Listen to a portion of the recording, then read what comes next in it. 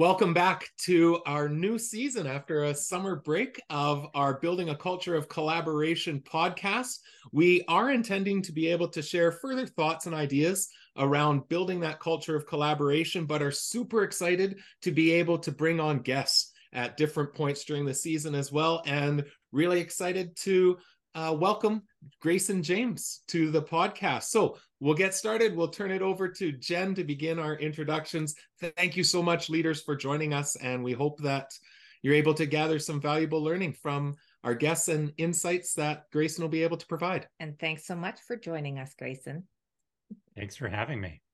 Intentional and purposeful focus on building a culture of collaboration is the secret for leaders striving to make a difference. In building a culture of collaboration, Curtis and Lorna Hewson will share simple tips, ideas, and strategies to take your organization's collaborative efforts to the next level. Thank you, Curtis and Lorna, for inviting me to be a part of building a culture of collaboration. If you're not familiar with me, I'm Jennifer Ferguson, the We Collab Lead with Jigsaw Learning, and I have the opportunity to host both the Leading Collaborative Response podcast with Curtis and Lorna and our colleagues with Jigsaw Learning, as well as the Putting the Pieces Together with Jigsaw Learning podcast, where we have conversations with partners about the implementation of collaborative response in their context. I'm really excited to join this conversation, and I'm pleased to have the opportunity to introduce our very first guest on building a culture of collaboration, Grayson James. Grayson is not only an author, and we'll talk about his book in a little bit. Grayson has a passion for collaborative leadership and has been working for the last 30 years with senior leadership, boards, executives, etc., around improving their collaborative performance. Now, he's very interesting because he has a martial arts background in which he's a 6th degree black belt, and he incorporates some of those principles into his executive coaching experience. His new book, Full Contact Performance, is coming out August 25th. So by the time you get this podcast, it will be available for you to listen to. So hello, Grayson, and welcome to the show. Hello there, Jennifer, and thank you for having me. Grayson, I know that originally when I was in contact with your publicist that it was Grayson James Consulting, but you are now Full Contact Institute. That's correct. Spent about 25 years as Grayson James Consultants. And then as I began leading workshops, calling them Full Contact Collaboration Workshops. And that's sort of a nod to the martial arts, to a type of training and sparring that's called full contact, where you don't hold back. You usually wear protective gear, and you deliver your strikes and punches and kicks, with a lot of power and precision, hopefully. And I see a lot of similarities with organizational collaboration. And as I wrote the book that is just soon to be coming out, it's called Full Contact Performance. I realized that actually is a much more, for me, interesting name for the organization. And I brought in a few new people to work with executives and teams, coaching and consulting. So just felt like a good transition time. Well, it's interesting you mentioned the book, and we have a copy right here. I had the chance to read through Grayson during the summer and discovered a really interesting educational connection. Our audience primarily is educators. That's who we work with, is educational leaders, and love seeing that connection. So if you would take just a few moments and describe a little bit of background and what the path has been that's brought you here today to talk about the idea of full contact collaboration and what you call in the book of organizational collaboration, that full contact performance. Well, it was in the mid-1980s, and I found myself at the head of a private secondary school system, grades 6 through 12, with 5 campuses around the San Francisco Bay Area in different communities around the Bay. And I had no prior experience to prepare me for this experience of leading these schools. So I was younger and less experienced than pretty much all of my faculty and staff. And it was also following a significant recession back in the early 80s, where the school had lost about 1/3 of its enrollment. So a lot of challenges, personal and environmental. And I think there were 2 things that really helped me during this period. One was posture. I had learned how to stand up straight. It sounds so ridiculously mundane and irrelevant, but I later came to realize that just being able to carry yourself with at least the semblance of poise and dignity is important. And it actually communicates something to people. Now, I didn't always feel that way. I didn't always feel poised and dignified inside. A lot of the time I was scrambling internally and felt very inadequate, felt like I was faking it. And it took me a couple of years of, really hard work, kind of desperately difficult learning before I started to feel more comfortable. But looking back, I realized that really helped me. And it also dovetailed really well with what I have since come to see as the importance of the body in everything we do, in leadership, in learning, in just being a human being in the world. We have a body. Everywhere we go with our body. Every conversation we have is an embodied conversation between somebody with a body, in a body, and somebody else, and other people in bodies. And the way we are living in this body has a big impact on those conversations and those relationships. I didn't know this at the time, but it's since become something that I pay attention to and I work with a lot. I was just going to comment on that idea of poise, that, that physical state that you're in has such an impact on your psychological well-being, and really thinking about when I can poise myself physically, then I am preparing my mind for what's to come. So I really appreciate that comment and that reflection on the interconnection between your physical being and your mental well-being. I really like the way you put that, and I'm glad you said it that way.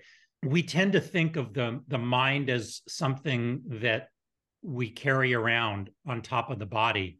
And like there's a relationship, we know there's some connection there somewhere, but it's not entirely clear. And I think that they are not inseparable. It's a continuum. We are a mind. We are a mind and a body with a mind. And one of the principles that I work with is when we work with ourselves physically, we improve our mental performance. When we work with ourselves mentally, we improve our physical performance. And you look at any elite athlete, they are working hard mentally. This is never just a physical endeavor.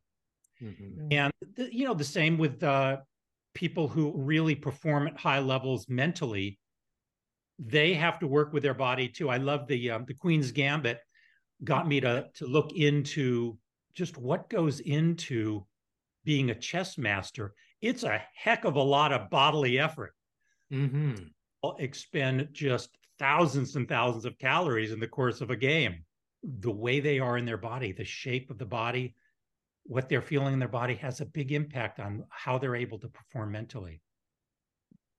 Love it. So you started talking about an individual sport with chess. And I think chess is a sport because exercising the brain is like exercising the muscles in the rest of your body. But I mean, we really want to talk about collaboration. And so when we think about collaboration, we think about that working with other people. Yeah. But in your book, you talk about it being an internal art. And you talk about it being something that's all about me. So do you want to elaborate on those concepts when it comes to collaboration? Yeah, it seems like a little bit of a paradox when you first come upon it, and you talk about that paradox in the book. Yeah, we think that, well, we're collaborating with all these people out there. So it's really about how to get those people to collaborate better. Yeah. Because they hold the key to my success. If they don't collaborate well, then this project isn't going to go well. This initiative, the culture that I'm trying to affect as a leader isn't going to go well. And I come to see that it's kind of flipped around the other way. So when we hit obstacles in collaboration, our first impulse is generally to try and strategize how to change those people, how to get them to be better listeners, how to get them to cooperate better. They're just not collaborating. If they would only collaborate better, this thing would be super fantastic. So then we're all creative problem solvers. we apply all of this creative problem solving ability to solving the problem of those people out there. So think about it for a minute. How do you feel when the person you're sitting across the table from is working on trying to fix you or change you or make you better? Yeah. Doesn't probably go over so well. None of us want to be fixed or changed. What we want is we want to feel listened to. We want to feel respected. We want to be asked to share our thoughts, our points of view, our feelings, perhaps, and to be met, at least, not always agreed with. We don't have to have everything we say accepted or agreed with, but we do care about being met. We want to be at least listened to. So that's true of everybody else. And the other thing I came to see is that while we're sitting here on our side of the table thinking, God, if only this person would shut up and listen for a change, they are probably having the same thoughts about me. Mm-hmm. We're all sitting around the table wishing that everybody else would stop being the roadblock to our collaborative performance, to our success. So what that has told me and shown me is that our job is actually to shift our attention.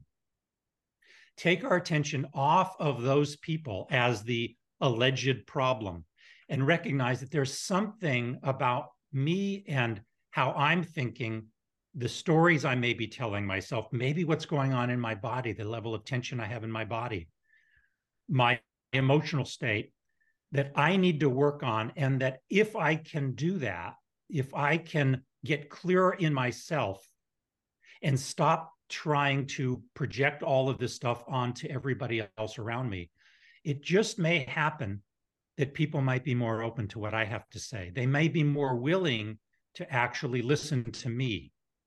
And this is another one of the principles that I talk about in the book. They're kind of connected, connectedness and reciprocity.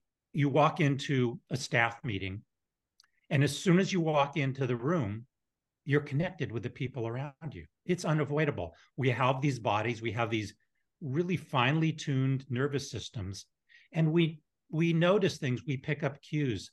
We notice somebody's posture, we notice how they stand, how they sit, are they pushed back, all of these things.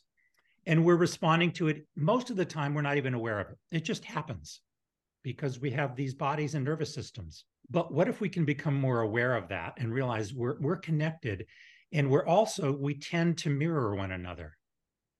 There's this reciprocity principle, and it shows up in a lot of research across different fields that, some people refer to them as mirror neurons. And that's why we tend to experience what we look at, and what we see tends to create a mirror-like dimension in ourselves.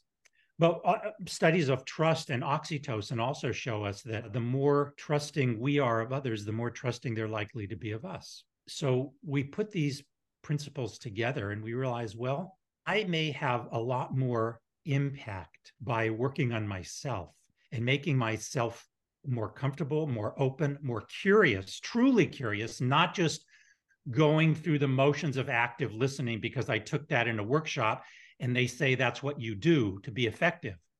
That never works. I don't think those techniques work. I think they backfire most of the time. We know when we're being actively listened to by somebody as a technique. And we know there's a big difference than when somebody is really interested in what we have to say. And that's not a technique, that's a way of being. And it's a way of being that we all have access to. But we kind of put things in their way, fear, a sense of pressure, stories about the other person, or characterizations. Well, this person never listens, so why should I listen to them? I just need to get my agenda across and try and get them to go along with it. So we stay polarized. We create more defensiveness, not less. But if we shift our attention to ourselves and work with our own nervous systems, we have much greater likelihood of actually positively impacting the people around us and improving the conversation. So you may notice I just lowered the tone of my voice in the last 30 seconds or so as I was talking, because I started realizing I was getting a little amped up, but I also realized it was getting a little uncomfortable.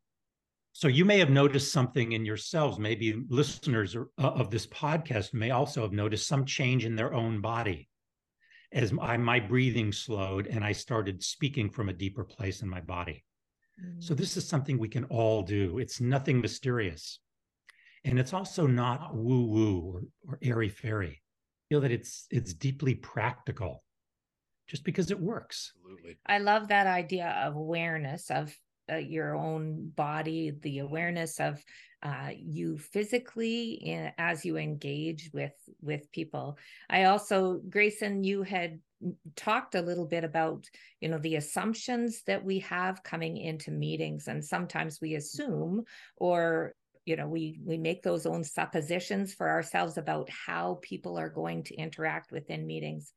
And we often talk about, in the education world, assuming competence, that as we engage in collaboration with educators, that we come with that idea that everyone at the table is ready to engage, that they are excited about being able to talk about, meeting the needs of students and being able to really interact in that positive way. And we make that assumption at the beginning so that we can set the tone and we can ensure that we don't have those things interplaying in the back of our mind about, who is going to engage and who is not.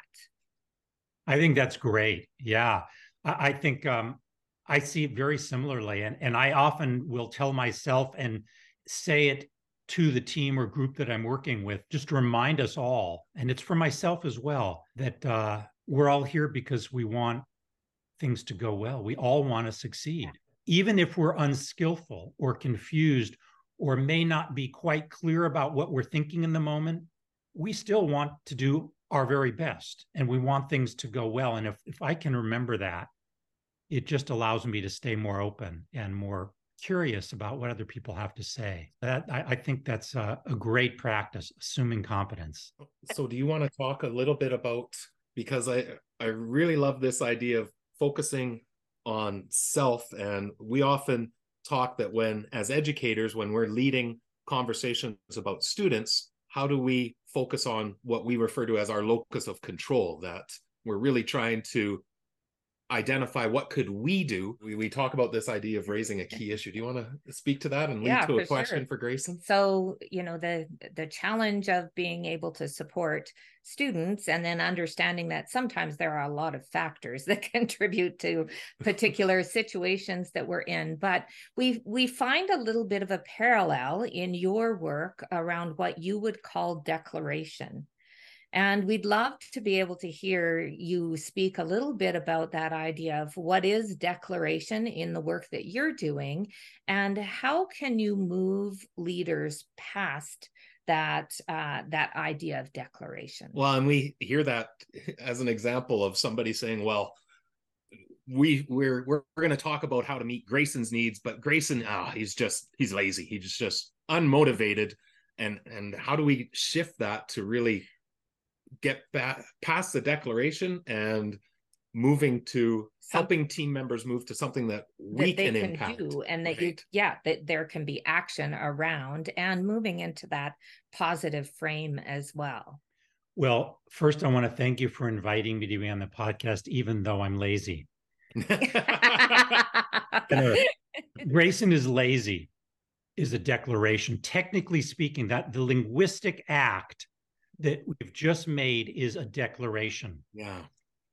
What's interesting about declarations is they sound grammatically identical oftentimes to statements of fact, or what are technically referred to as assertions.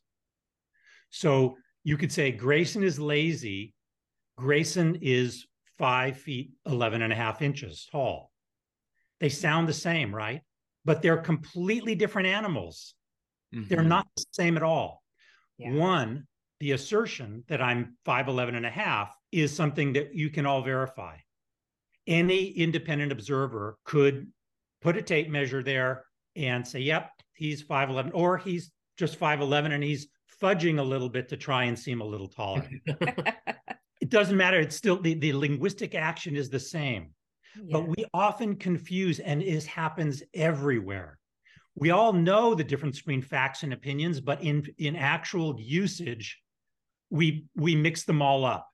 And we get confused and we treat statements like Grayson is lazy as if it's a fact. Yeah. But for Curtis, you may have experienced something in me as my teacher that has you say, yeah, Grayson is lazy. Why? Because he doesn't do things the way people who I associate not being lazy do. But to somebody else, I might appear very productive. I might be really diligent when it's something that I care about. And that actually happens to be how I went through school. I would get A's and D's. I had no interest in things that I had no interest in, and I just didn't do anything about them. But when I was interested in something, I would just immerse myself. So I was lazy. That was a declaration that many of my teachers would say, and they could point to things as if it was a fact. But to others, I was not at all lazy. I was the opposite of lazy. I was driven. But or were they actually facts? They're always interpretations. They're declarations. The thing about declarations is they are invented. They don't live in the realm of truth or falsity. But when we relate to them as if they're true, story's over. You're going to, from this point forward, relate to Grayson as lazy, just as you would, well, he needs a jacket size that works for 5'11.5". But they're completely different. We know how research in education, how important teachers' expectations are. The problem is that when we make declarations and don't realize it, we characterize a student or a colleague as lazy, as uncollaborative, as you name it. We believe that what we've said is an accurate portrayal, i.e., a statement of fact. End of story. That's where our way of relating to this person ends. From this point forward, we are going to expect them to behave consistent with what we just told ourselves about them. That's not fair to the student. It's not fair to the teacher. Yeah. So this is why it's so important to be really clear, to have an awareness about how are we using language. Our words are important. It's interesting to hear Grayson talk because, I mean, students, teachers, leaders, but children, parents, right? I'm thinking about conversations I had with my husband this week where I may have made a declaration or two. Yeah, we all do it. Absolutely. Declarations are not a problem. It's not something we should avoid because we make declarations all the time, from I want to go back to school and get my master's, to I love chocolate ice cream, to I care about you, to I'm sorry, I apologize, I don't know how to do this. Those are all declarations. We can't live without them.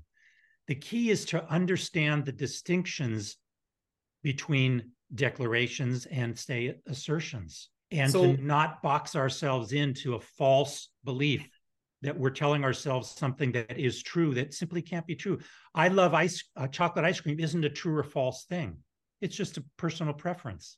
So in your mind then, and as I was reading through the book, this really stuck with me, that idea of how declarations can have considerable impact when we're trying to collaborate and work effectively together. Could you expand on that a little bit, Grayson? How about I give an example? Yeah, perfect. I'll give an example that I love. I wrote about it in the book. 5 or 6 years ago, I was working with a leadership team on Cape Cod in this beautiful resort setting. And it's about 18 leaders of this services organization. And they were all complaining about how their people, the people on their teams who they supervised, were not showing up and embodying the changed roles that this leadership team had designed and developed 9-12 months earlier. And they'd done a lot of work with their team to, hey, this is your new role. This is what we want to be seeing. Here's how we want you to talk about yourselves. How do we want you to relate to your colleagues and your customers? And it just wasn't happening. So I sat down and I started by asking, well, why do you think this isn't happening? You all put so much time and thought into this, and you designed very, thoughtful cultural changes that you wanted to see happen. I wrote down verbatim on a flip chart what they gave me. And after the 13th explanation, many of which involved complexity, like, well, it's really complex. There's so many complex factors affecting them. Some were characterizations like, well, they don't really care. They're pulled in a lot of directions. Some are just lazy. Some will never get it. you hear those declarations, those characterizations in there. After the 13th explanation, I stopped and I said, okay, so you've now given me 13 different reasons why your people aren't doing what you spent a lot of time working with them to be able to do. How about we do a little role play and see what may be going on? So we did a role play where one of them was themselves in the leadership role, and one of them was one of their people. And we did 3 role plays, all in those roles, where the leader talked about with their supervisee what they were expecting to see and how important it was and so forth. In every one of those 3 role plays, it turns out, by their own reckoning, wow, I don't even know how to talk about this. I'm completely unclear on what I'm asking you to be clear about. Me pointing it out. This was their peers pointing it out. They said, wow, as I'm watching Steve work with Sue, it's really clear. And then Steve would say, God, I'm lost. So it became clear that they had been coming up with all sorts of stories, characterizations, making declarations about their people and the environment and what was getting in their people's way, treating all of those declarations like true facts. And what it was doing, it was keeping them from actually looking at themselves and their own role in this dynamic. So after the 3rd role play, I said, okay, it seems pretty clear from what you're all saying that the problem may not so much be with your people. They're probably smart, creative, thoughtful people just like you are. Yeah. You wouldn't have hired them if they weren't. What's going on is you are clearly not clear on what you're asking them to be clear on. So let's focus on that. And they began referring, some of them said, wow, this is a complete shift of context. They began referring this over the next couple of days of the retreat as the major contextual shift that took place in them. And they began having entirely different conversations where they would challenge each other good-naturedly. They started laughing at each other and at themselves.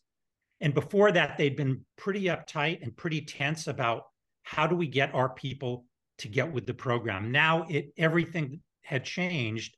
And it was, how are we going to help each other really get clear on what we're doing here? That was a C state change.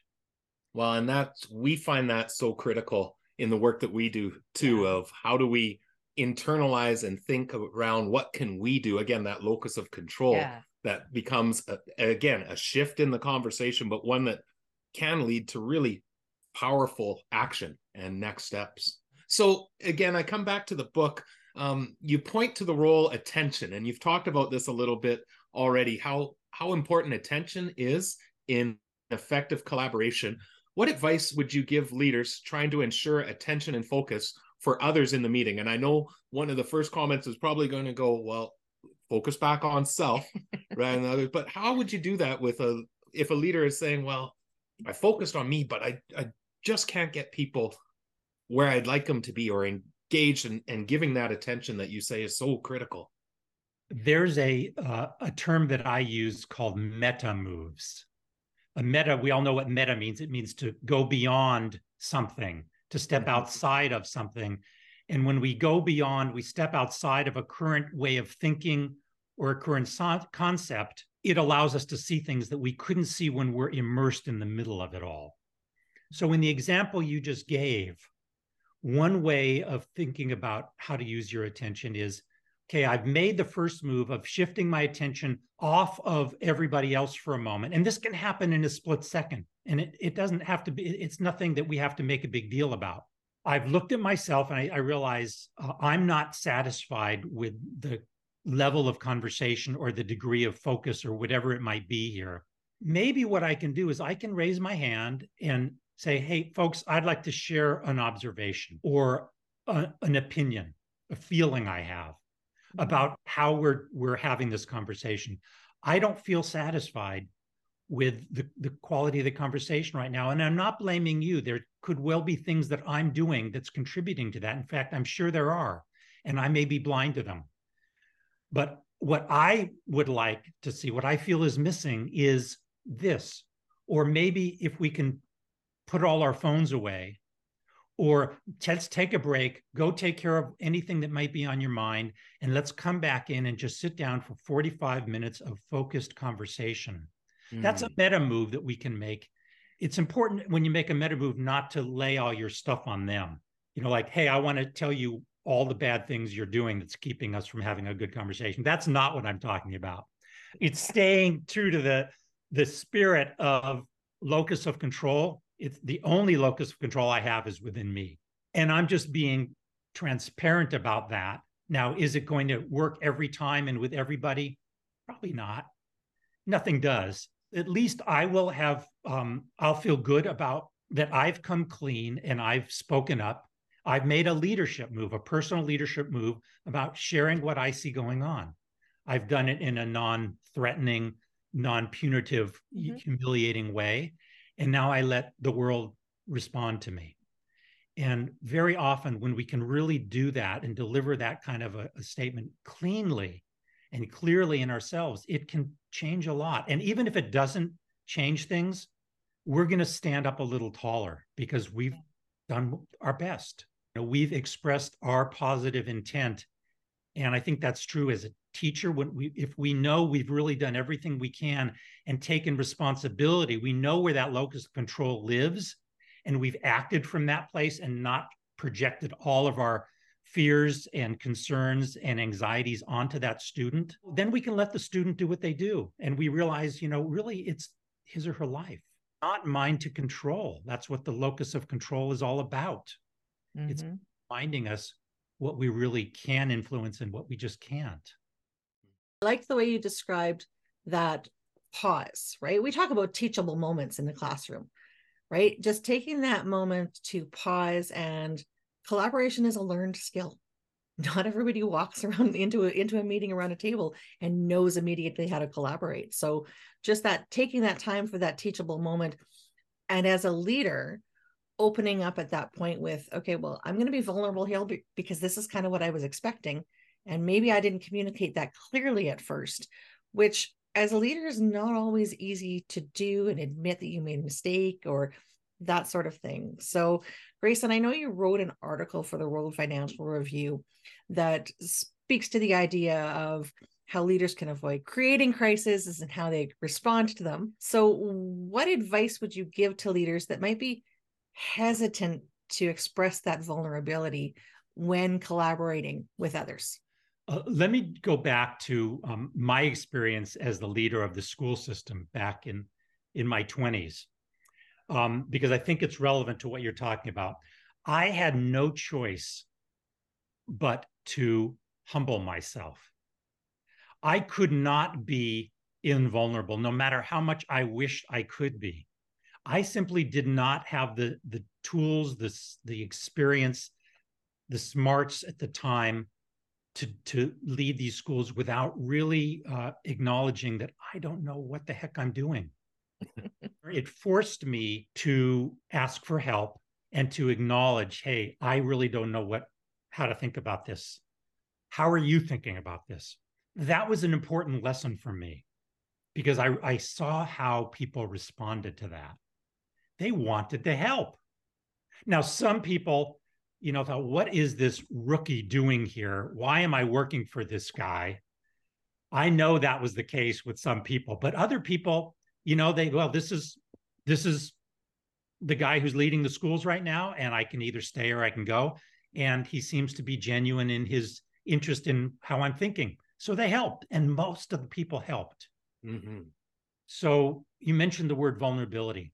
I think it's really helpful to reframe that whole notion of vulnerability. One way we can do that is to recognize that we all have fears. We all want to appear smart, intelligent, thoughtful, competent. And when we don't feel that way, one of our first impulses is to cover it up and try and not let anybody see that. And that's okay. That's fine. I understand that personally. I've often felt that way. But what if we can hit the pause button, as you just said a minute ago, and with ourselves say, okay, first of all, what is it that I'm really committed to here? Towards what future, towards what end am I in this leadership role in the first place? Am I convening this meeting? Am I having this conversation with these parents or with this teacher or whomever it might be? And what will best serve that future, that commitment?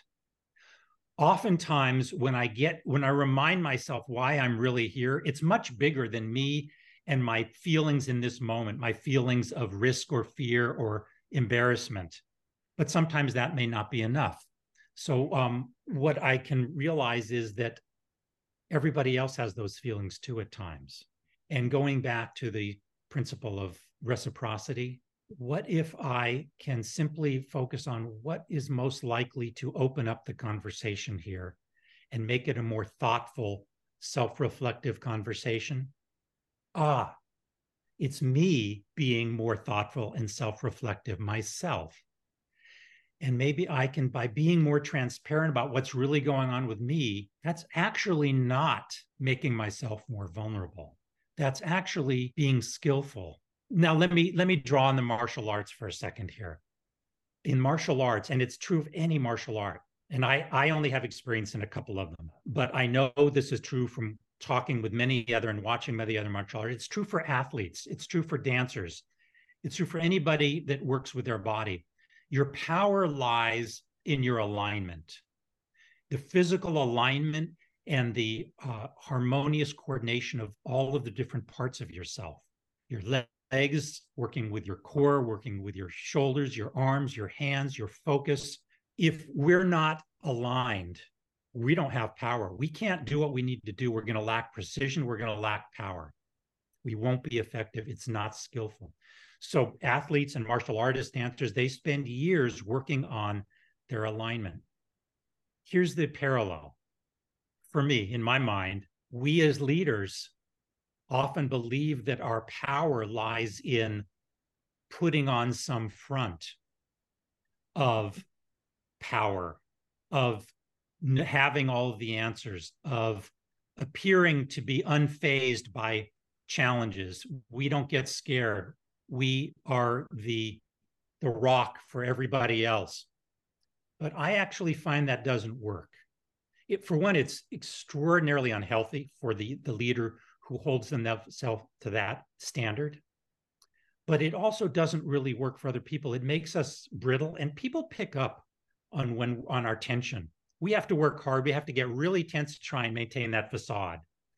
And it's not where our power lives. If instead I can be fully aligned in the sense of what I'm feeling and how I'm behaving and what I'm saying, if they're aligned, that is actually much more powerful. And people respond to that. They appreciate it and they say, oh, yeah, he doesn't have the answers, but you know what? He's not giving us BS either. Mm-hmm. Mm-hmm. Acknowledging it. And maybe we can step in and exert our leadership to help. And then we're a team of leaders solving a problem instead of one person trying to act like they have all of the answers or they are not concerned or anxious about what's going on. So again, reciprocity. If I can be fully aligned in myself, I'm more powerful. I'm more at peace with myself. Plus, I invite other people to join me in this creative, collaborative space. And I think that's what a leadership team ultimately is about. It's not about everybody circling around the great, invincible, all-knowing, omniscient one. It's kind of the opposite of that, especially these days. There's just no way that any one person can know enough. There's just too much information, too much data, too many quickly moving parts in this world. We need collaborative teammates in order to really thrive and succeed. You're singing our song. Yeah, absolutely. We talk quite a bit about Superman is dead. that idea of the superhero or the super leader, the super teacher, that really the essence of collaboration is getting down to that place where we can be honest about the things that are happening, that we can be in a state of sharing our understanding and sharing our lack of understanding and being able to work through those things together. But truly understanding that collaborative team is definitely bigger than just the sum of the parts. It's together we can reach where one person cannot go on their own. Well, and great power in establishing that as a whole team, that whatever we're facing, whatever initiative we're working on, we're doing that together, and that we're going to problem solve through that together, knowing that everyone has a part and everyone is valued around that table and no one above anyone else. It's hard to beat. So we do often discuss how the meeting space environment impacts that collaborative conversation. What advice would you give leaders when they're thinking about the physical environment that they're creating for what you call the learning conversation? I really love that concept of the learning conversation. I think first it's helpful to remember that everybody in the meeting has a body. Bodies have needs. Bodies respond well to certain environmental factors and don't respond as well to others. So for me, I think it's really helpful to have natural light where you can, to have fresh air, to have comfortable chairs or be able to move around a lot. So I'm always have meetings with boards of directors that are used to sitting around very expensive mahogany tables. I ask us to meet in a room with no furniture, and we just sit chairs around in a circle. It's impossible to see everybody else in an important meeting when you're all lined up on sides. Just all you can see is the person sitting across from you. It sounds kind of trivial perhaps, but I find it's enormously important. And you don't have this big piece of furniture sitting in front of you. Maybe it's just metaphorically, but I don't think so. I think it's actually, there is this big thing in front of us, between us, making sure that we don't go too long in meetings without breaks. I ask folks to turn their devices off unless they're expecting their spouse to go into labor or their mom is in the bar room or something like that. In which case I say, it's fine to leave your phone on, on silence. And if you need to take it, we understand, we all have emergencies, just step outside the room. Don't try and, hide it from anybody else. That just makes everybody wonder what's going on. It's distracting. So simple things like that. We're human beings, we have human needs, and let's make it so we can all look at each other in the eye without straining. I think setting context at the beginning, reminding folks, why are we here? What is it that is bigger than all of us that we really want to talk about and accomplish? I also like to remind people that for a good learning conversation, for instance, you don't know where it's going to go.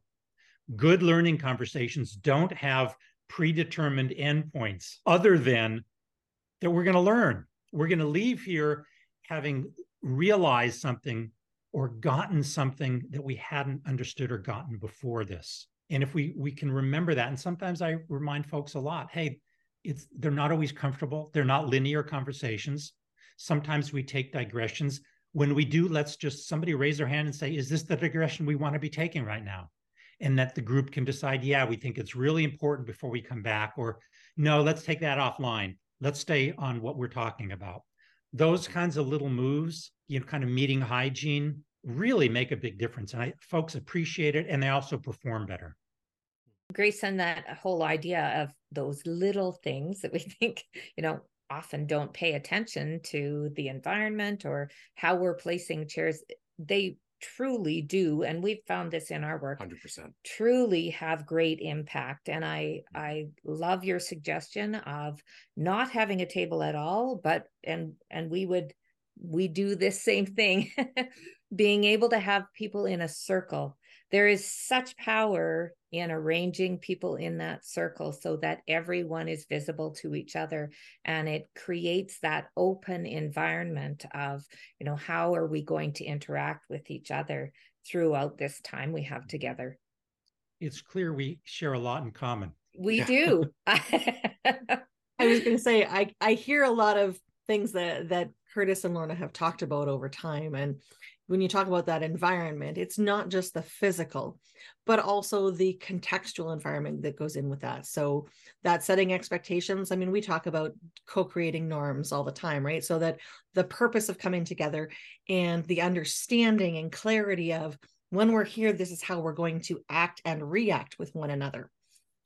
So I have a question for you, Grayson, because I've also talked to Curtis and Lorna a lot about transitioning people into and out of different contexts in our educational realm. What advice might you give to a leader who wants to create this collaborative culture that will transcend the shifts so that it's sustainable as people transition in and out? The answer is embedded in your questions in the following way, that if we really pay attention to what we're doing right now with this team and building a culture that really truly embodies the principles and the norms that we all feel are important and helpful, the future will take care of itself. That people who come into that will pick it up. They'll pick it up quickly. But if it's not really embedded, if folks are they entertain the concepts of collaborative conversation and active thinking, the techniques, but they're not really doing them so much, then you're always going to be struggling. And the new people will come in and they'll feel it, they'll sense it. I hear the words, it's like the mottos, the value statements on the corporate lobby wall. Now, they always sound perfect.